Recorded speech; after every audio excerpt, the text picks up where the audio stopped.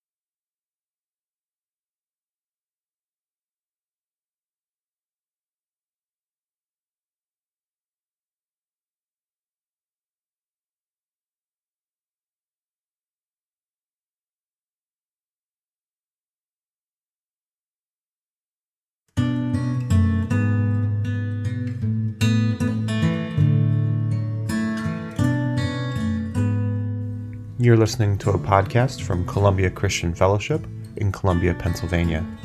Our services are weekly at 10 a.m. We hope to see you there.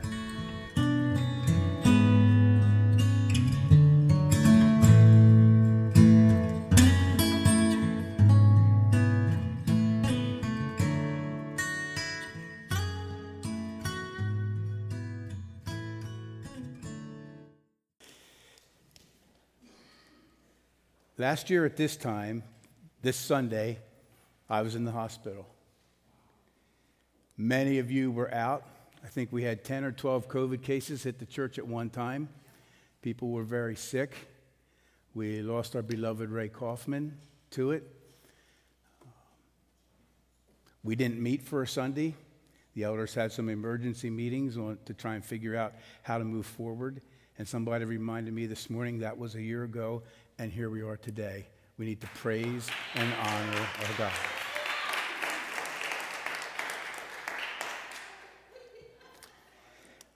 So, a brief review.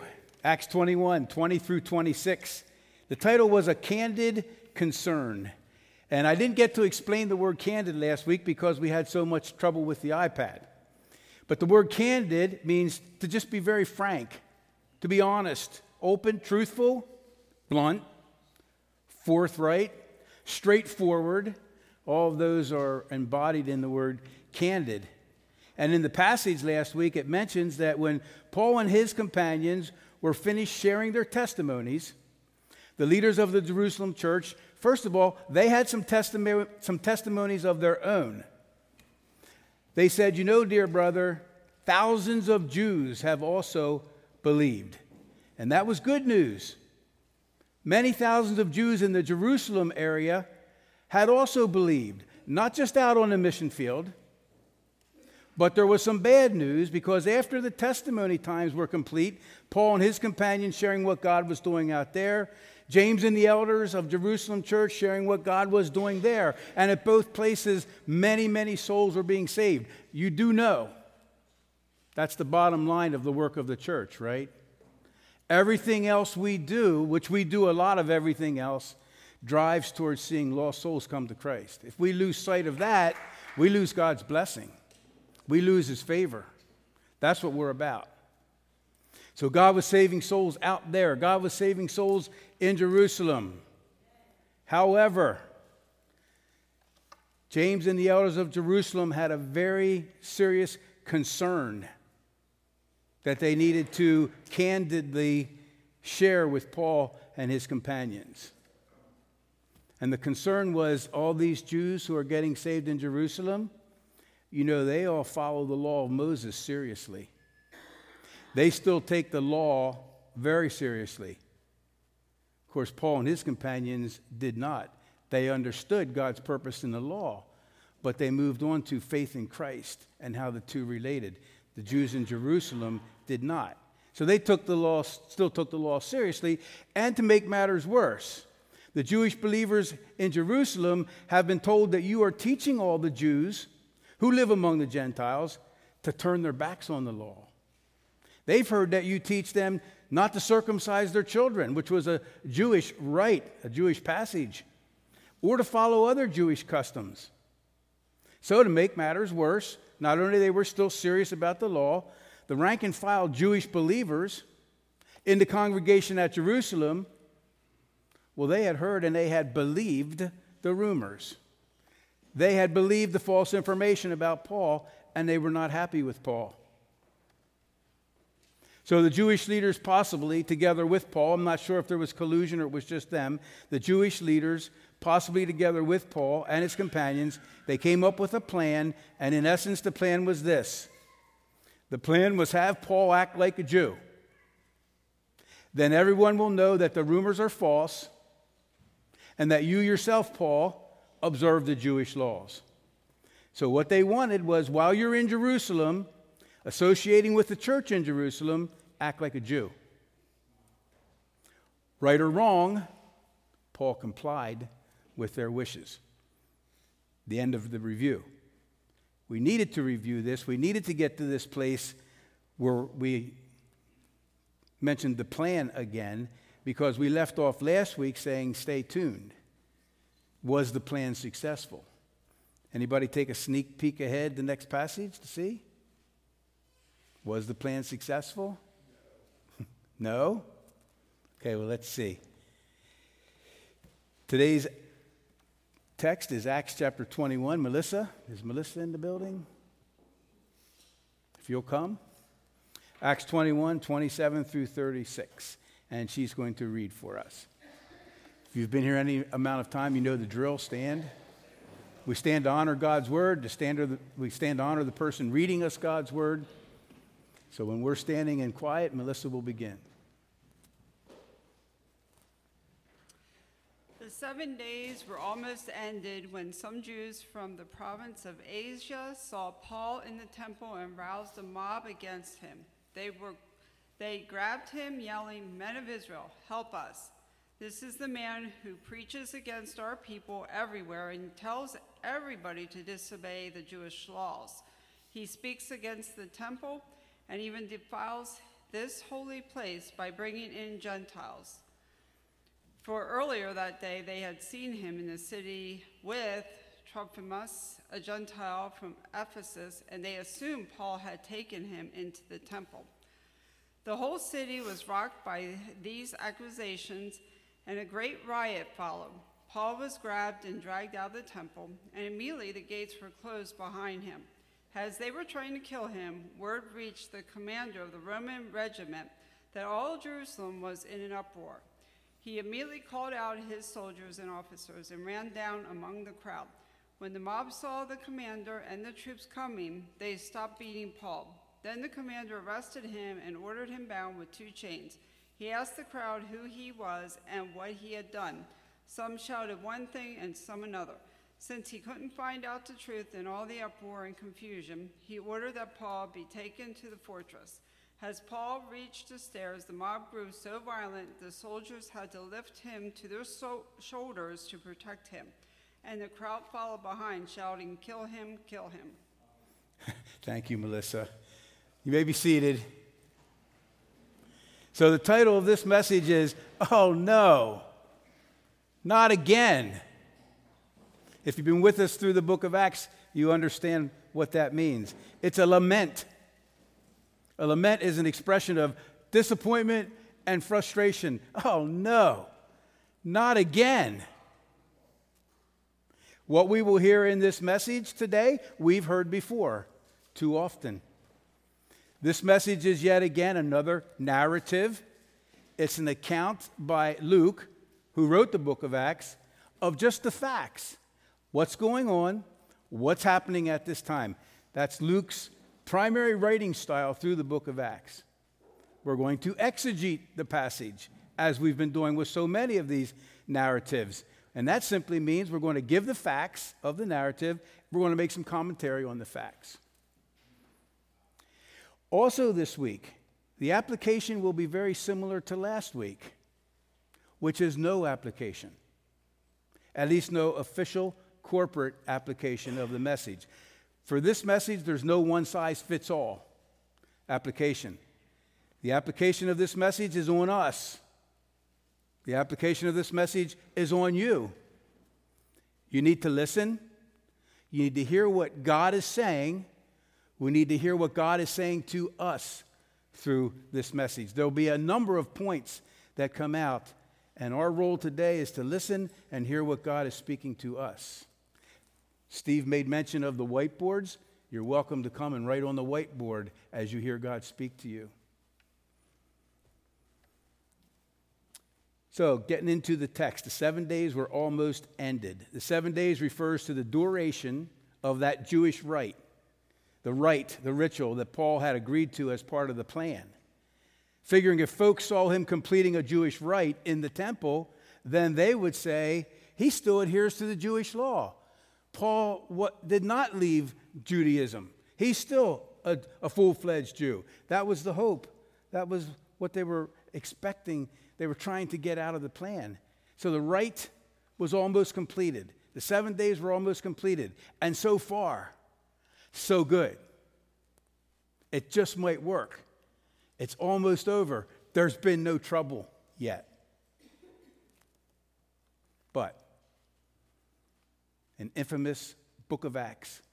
But when some Jews from the province of Asia saw Paul in the temple, they roused a mob against him. Oh no, not again.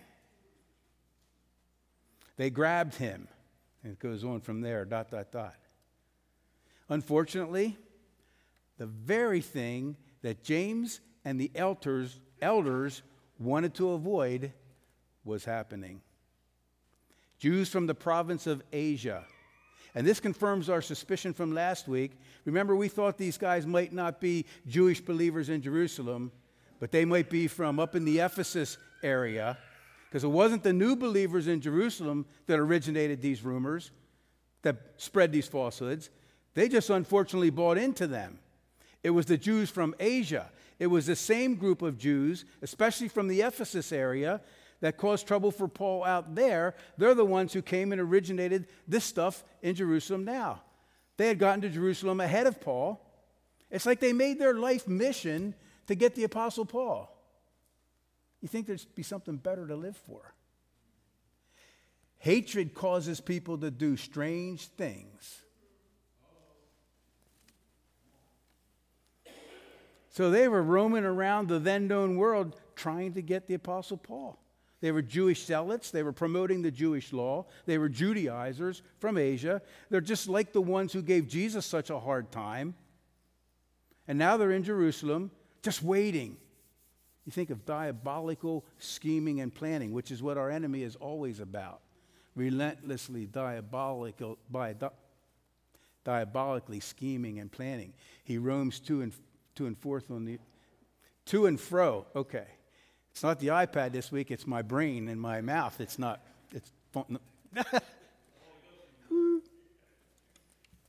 The enemy roams to and fro, seeking whom he may devour.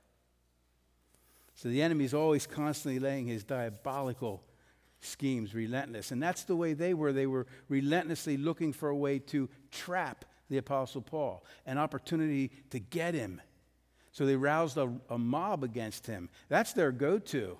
Oh no, not again. Mob violence, rioting. The same as we saw in Ephesus a few chapters ago. We actually entitled that song, Riots and Unrest in Ephesus. Now they brought them to Jerusalem, and the focus of those riots and unrest was always the Apostle Paul. He was at the center of it. And they were yelling. If this wasn't so pathetic, it would almost be funny. But they were yelling, "Men of Israel, help us! This is the man who preaches against our people. This is the guy that we've been spreading rumors. This is the guy that we've been telling you about. He's here. He's right here. He's in Jerusalem. He's coming out of the temple. Men of Israel, come on, help us." Hey, what's going on? You can imagine what. And when there's a mob, there's a small core in the mob that they know what they're doing, and the rest is just joining the mob, and the mob is growing. And most of them are being dragged along, and they don't even know why, or they at least don't know that it's wrong. Men of Israel, help us. This is the man who preaches against our people everywhere and tells everybody to disobey the Jewish laws. He speaks even against the temple. Can you picture it? They were yelling and screaming for the Jews of the church in Jerusalem to come and help them get Paul. Help us, we finally got him. Don't let him get away. It reminds me of bullies. Did you ever have to face up to a bully? Did I ever tell you my story about the Zuggies?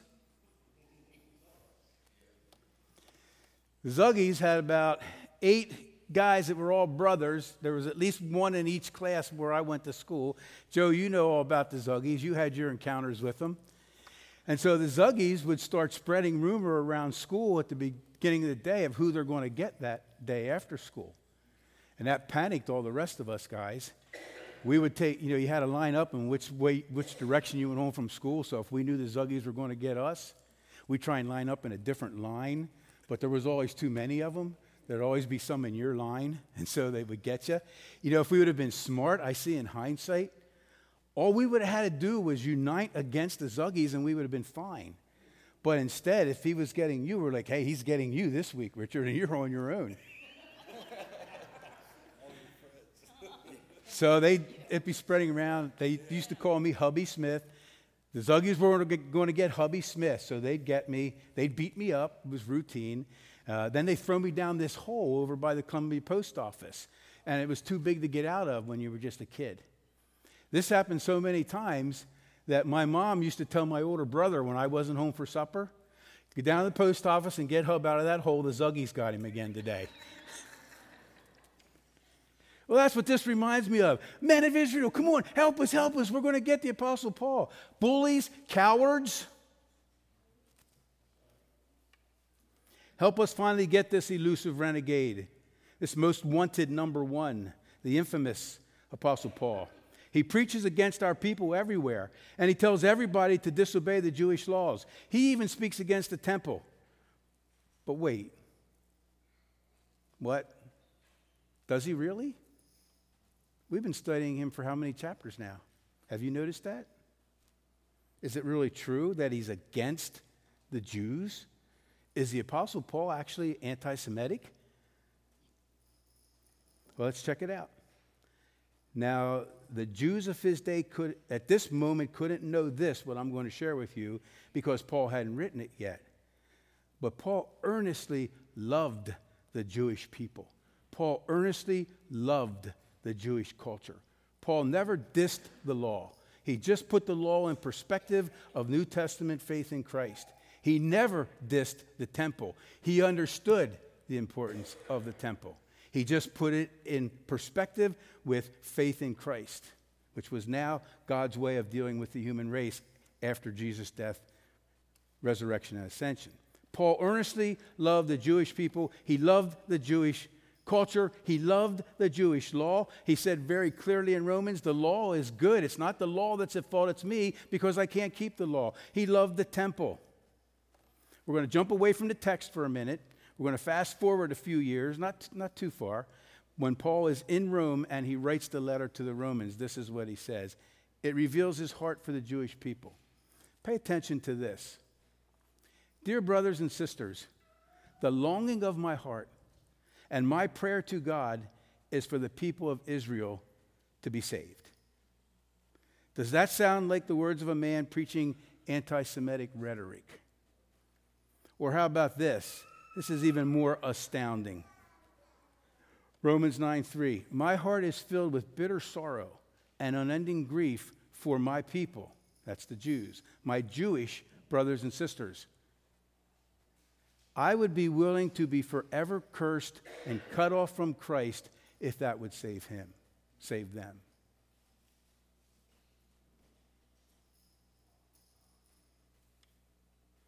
Think about that. I would be willing to be lost and end up in the lake of fire if it meant my Jewish brothers and sisters would be okay and they would be saved.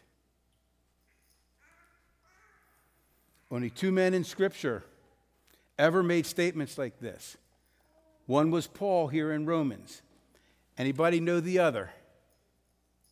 Not Jesus. Not Peter. Not James. Not Stephen. Old Testament.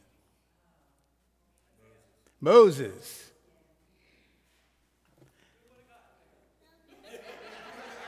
We would have been here all day.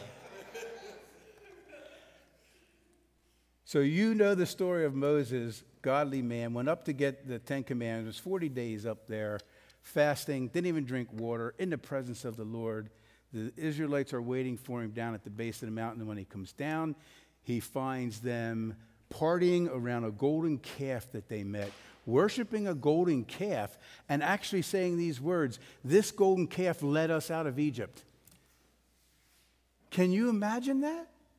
That's what Moses came across. And then he's going to make a statement like this when he goes back up to God. So Moses returned to the Lord and he said, oh, what a terrible sin these people have committed. They have made gods of gold for themselves. But now, Lord, if you will only forgive their sin, but if not, then erase my name from the record you have written. Same thought as the Apostle Paul. I would give up my salvation for these people, these sinful, insolent, prideful, arrogant people. I would give up my salvation if somehow that would cause them to be saved. That's what Moses is saying here. That's what Paul was saying there. That's some serious love from some serious men of God. And interesting enough, both statements were about the same people group. They were the Hebrews or the Israelites for Moses. They were the Jews for Paul, but they were a stubborn, stiff-necked people who in their respective generations were trying to kill the men that God sent to them. They wanted them dead. In any event, it's unfortunate Paul didn't write this before our passage in Acts. Maybe it wouldn't have happened. They saw how much he truly did love them, the Jewish culture, the Jewish law, the Jewish temple. These words were before this incident, or these words were not before this incident, they were after. But it shows his heart towards these very folks. But you know what? It probably would not have mattered to the angry mob. This is just a principle that we should know. This is not really a spiritual principle per se, but it's a principle we should know. Facts and truth do not matter to an angry mob. You can't reason with an angry mob. Angry mobs thrive on falsehood and misinformation. It's what drives angry mobs, unrest and violence.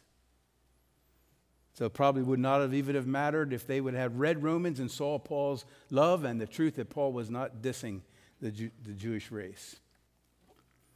So moving on, Acts 21, 28 and 29, They included this in their indictment against Paul. He even defiles this holy place by bringing in Gentiles. The holy place is the temple. For earlier that day, they had seen him in the city with Trophimus, a Gentile from Ephesus, and they assumed Paul had taken him into the temple. Another thing that angry mobs do, they make assumptions that are not necessarily true, and they act on them. And they spread that assumption that's not true. I was going to put it on the board, but I didn't know what you'd think of me. You know what happens to us when we assume, right? Okay. Come on, Pastor, tell us. Come on, I dare you to. Nope. I can tell by your faces you already know it. So the thought here is this. They were looking to accuse Paul of anything that they knew would incite the Jews against him. So they began to say, look, he took Gentiles into the inner court of the temple. Taking a Gentile in the inner court of the temple was a huge no-no to Jewish law and Jewish custom, Jewish religious practices. That was a huge no-no. You don't take Gentiles into the inner court of the temple. So first, FYI, there is no way Paul would have done that. He knew that. He was a scholar of Jewish law, and he believed it. See, it turns out they made a false assumption. They only had seen Paul with Trophimus earlier in the day, a Gentile from Ephesus. That's how we know these guys, most likely at least, were from the Ephesus area. They knew Trophimus, who was from Ephesus. Just because they had seen them together in the afternoon, they assumed that Paul took him into the temple with him and other Gentiles. He takes Gentiles into the temple. They either assumed it, which is what it says, or they outright lied about it. I wouldn't put anything past them. So now the whole city was rocked by these accusations. Now a great riot followed. Paul was grabbed. He was dragged out of the temple as they were trying to kill him. And that's very interesting too, as they were trying to kill him. Again, just a hint for those of you who might not be as familiar, when you see the bold print, that's usually something I'm going to comment on. So they dragged him out of the temple as they were trying to kill him. Word reached the commander of the Roman regiment that all Jerusalem was in an uproar. He called out his soldiers. They ran down among the crowd. And when the mob saw the commander and the troops coming, they stopped beating Paul. Try to take the words off the page and put yourself in Paul's position. He was finishing this rite in the temple. They thought the plan was going to work. And the next thing you know, like the Gong Show, out comes the hook, drags him off the stage. He's being grabbed into this. Where'd this angry mob come from? Well, I was worshiping in the temple. And now they're beating him and pummeling him. You know, it's easy to read that, but start thinking about what's really going on. What if that was you? You're getting punched in the face and kicked in the ribs.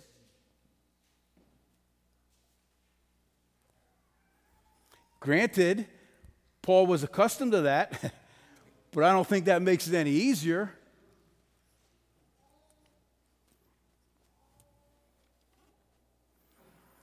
The whole city was rocked. Now the whole city's in on this. Sound familiar? The riots and the unrest in Ephesus, these are the same zealots. These are the same tactics. Mob violence, chaos, stirring up trouble, unrest. Not a very good environment for the gospel to move forward, for the kingdom to advance. They dragged Paul out of the temple. They were trying to kill him. Steve and others today, for some reason, are sensing that Satan is trying to attack the church, for lack of a better word. And that's probably true. And it's not just our church. Any church and any believer that's trying to move forward with the Lord will run into that. But I do want you to know this. It's no game. Satan doesn't play. They weren't playing. Neither does Satan play. He plays for keeps. They were literally going to kill Paul. This wasn't for show. They were trying to get him off the scene. Here's a thought. At least a thought that hit me. They were trying to kill him, and they were mercilessly beating him. Well, now wait a minute. Didn't it say they were serious about keeping the law? Didn't it say these Jews were serious about keeping the law? Doesn't the law say, thou shalt not kill? See, that's the thing with legalism. It's always inconsistent. Legalism always espouses a double standard. We're all about the law, and Paul is not. So we're going to kill him. Well, wait, you're breaking the very law that you're so highly exalting. That's what legalism does. That's what self-righteousness does. It holds a double standard. I see your faults, but I don't see mine. When I pray, man, Lord, you see those sinners? Get them, Lord, but Lord, have mercy on my sin.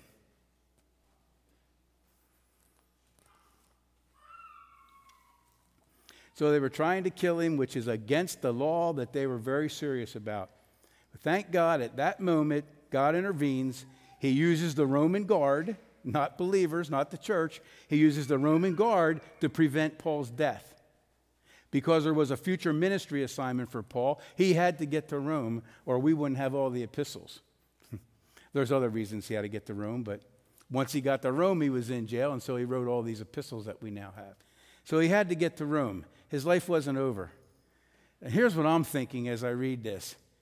I think I would have just about had it with new ministry assignments if I was Paul. I'd be like, give a man a break. You guys don't feel like that, huh? Give a man a break. Can I get a break here, Lord?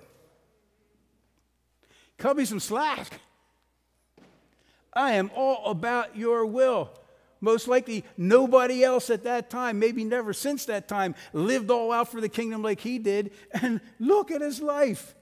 And now God's going to spare it again, give him a new ministry assignment. It's going to happen all over again. We might be preaching another sermon later in Acts entitled, "Oh no, not again." But you know, that's not Paul. That's not his mindset. Let me take you back to an earlier chapter, or earlier in this chapter. There was a man named Agabus. And he had the gift of prophecy. And he came over and he took Paul's belt and he bound his own feet and hands with it. And then he said, the Holy Spirit declares, so shall the owner of this belt be bound by the Jewish leaders in Jerusalem and turned over to the Gentiles. You talk about an accurate prophetic word. If you get a word like that, believe it. Because that's exactly what happened in our passage today. But even more important, what I want to bring out was not the accuracy of the prophecy, not that the difficulty was prophesied and then it happened. I want to show you Paul's response again to that prophecy. I am ready not only to be jailed at Jerusalem, but even to die for the sake of the Lord Jesus Christ. His response, no matter what, I will not be moved off my commitment to the Lord. He made that response earlier in the chapter, and that response is now being challenged. Something for us to think about. Are you still listening? This is the attitude God wants us to have. I'm ready not only to be jailed at Jerusalem, but even to die for the sake of the Lord Jesus. I will not be moved off my course no matter what. That is the attitude he wants us to have. But I want you to know, and he wants us to know, that full commitment living for him, it will be challenged and it will be tested. That level of commitment will be challenged and it will be tested. It's not a walk in the park. It's real. There's no game playing at this level. Don't be surprised. When you make that level of commitment, don't be surprised at the fiery trial that comes upon you as though something strange were happening to you. You're simply partaking, it says, of the sufferings of Christ. You're simply partaking of the life of Christ. You're simply partaking of the normal Christian life. Much of what we have lived and much of what we have seen is really not a normal Christian life. It's so far below the biblical standards in both a positive and a negative way. We haven't experienced that level of power. We also here in this country have not experienced that level of persecution. Just quite possibly, as we move into this level of power, we may move into this level of persecution.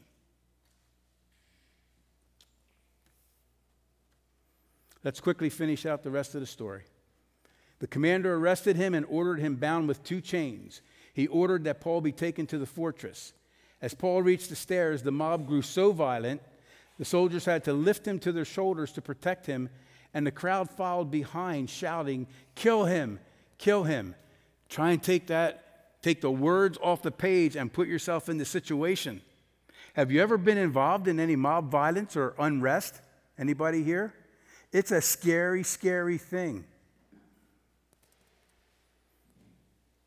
The commander arrested Paul and ordered him bound with 2 chains. He ordered that Paul be taken to the fortress. And I thought, wow, poor Paul. This is unbelievable. The crowd is beating him to death. The crowd is yelling, shouting, "Kill him, kill him," and they arrest Paul.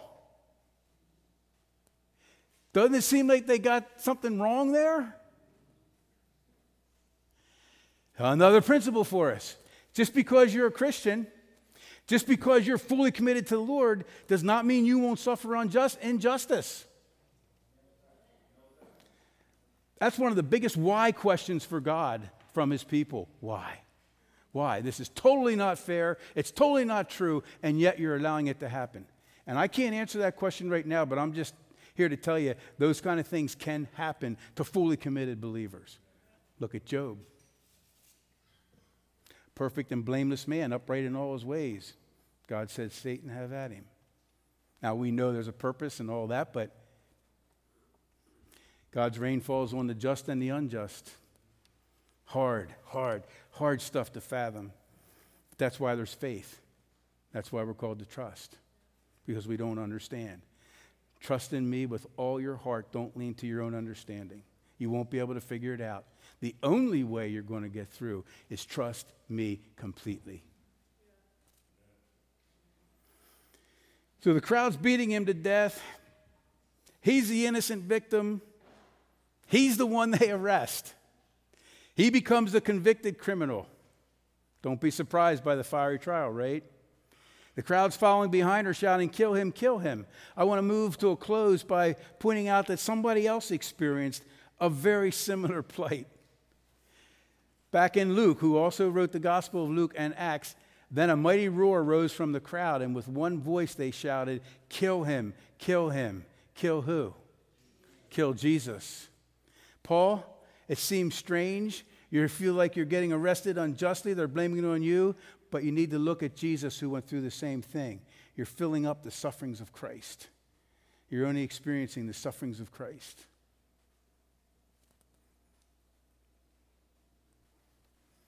This was another innocent man who had done no wrong.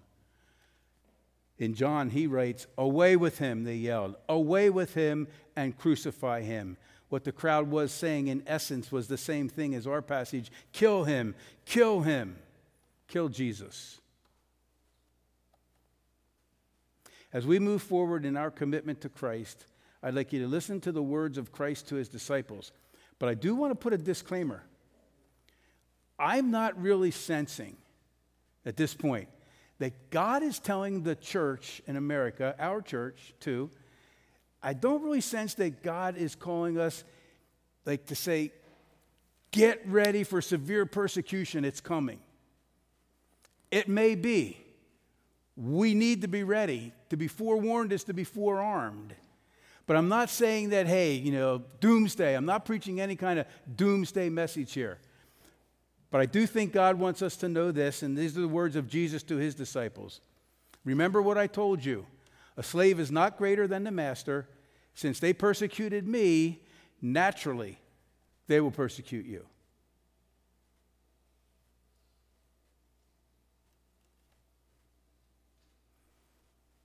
We'll stop here.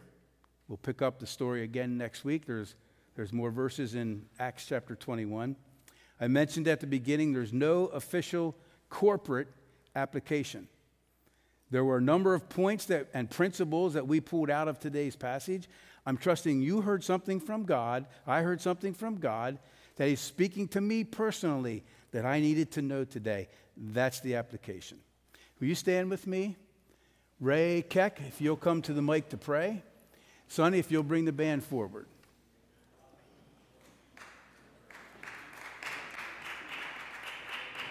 Ray, wait till everybody's settled and then you can pray.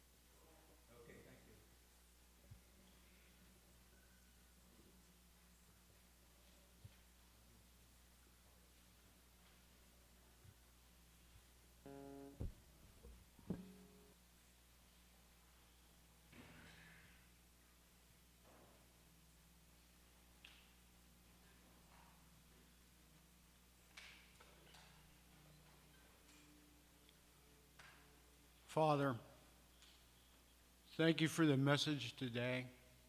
Thank you for Luke showing us in plain words and acts what we have to look at, what we need to do, and what could happen. I look at the transformation of Paul, what he really was in the beginning, how he changed, how God came into his life.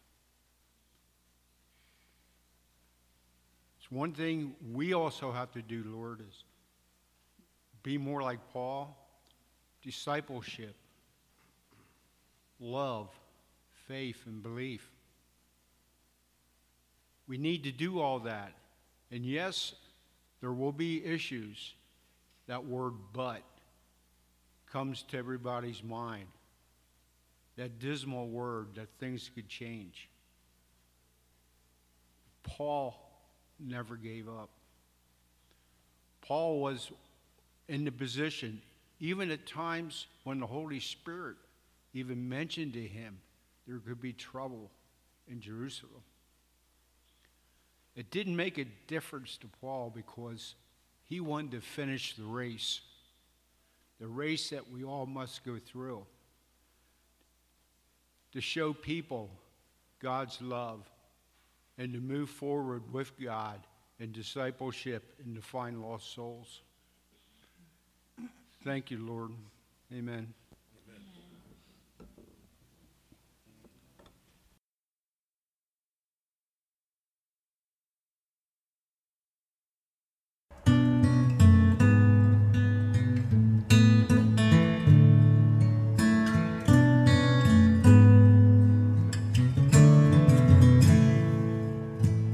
Thank you for listening to our weekly message.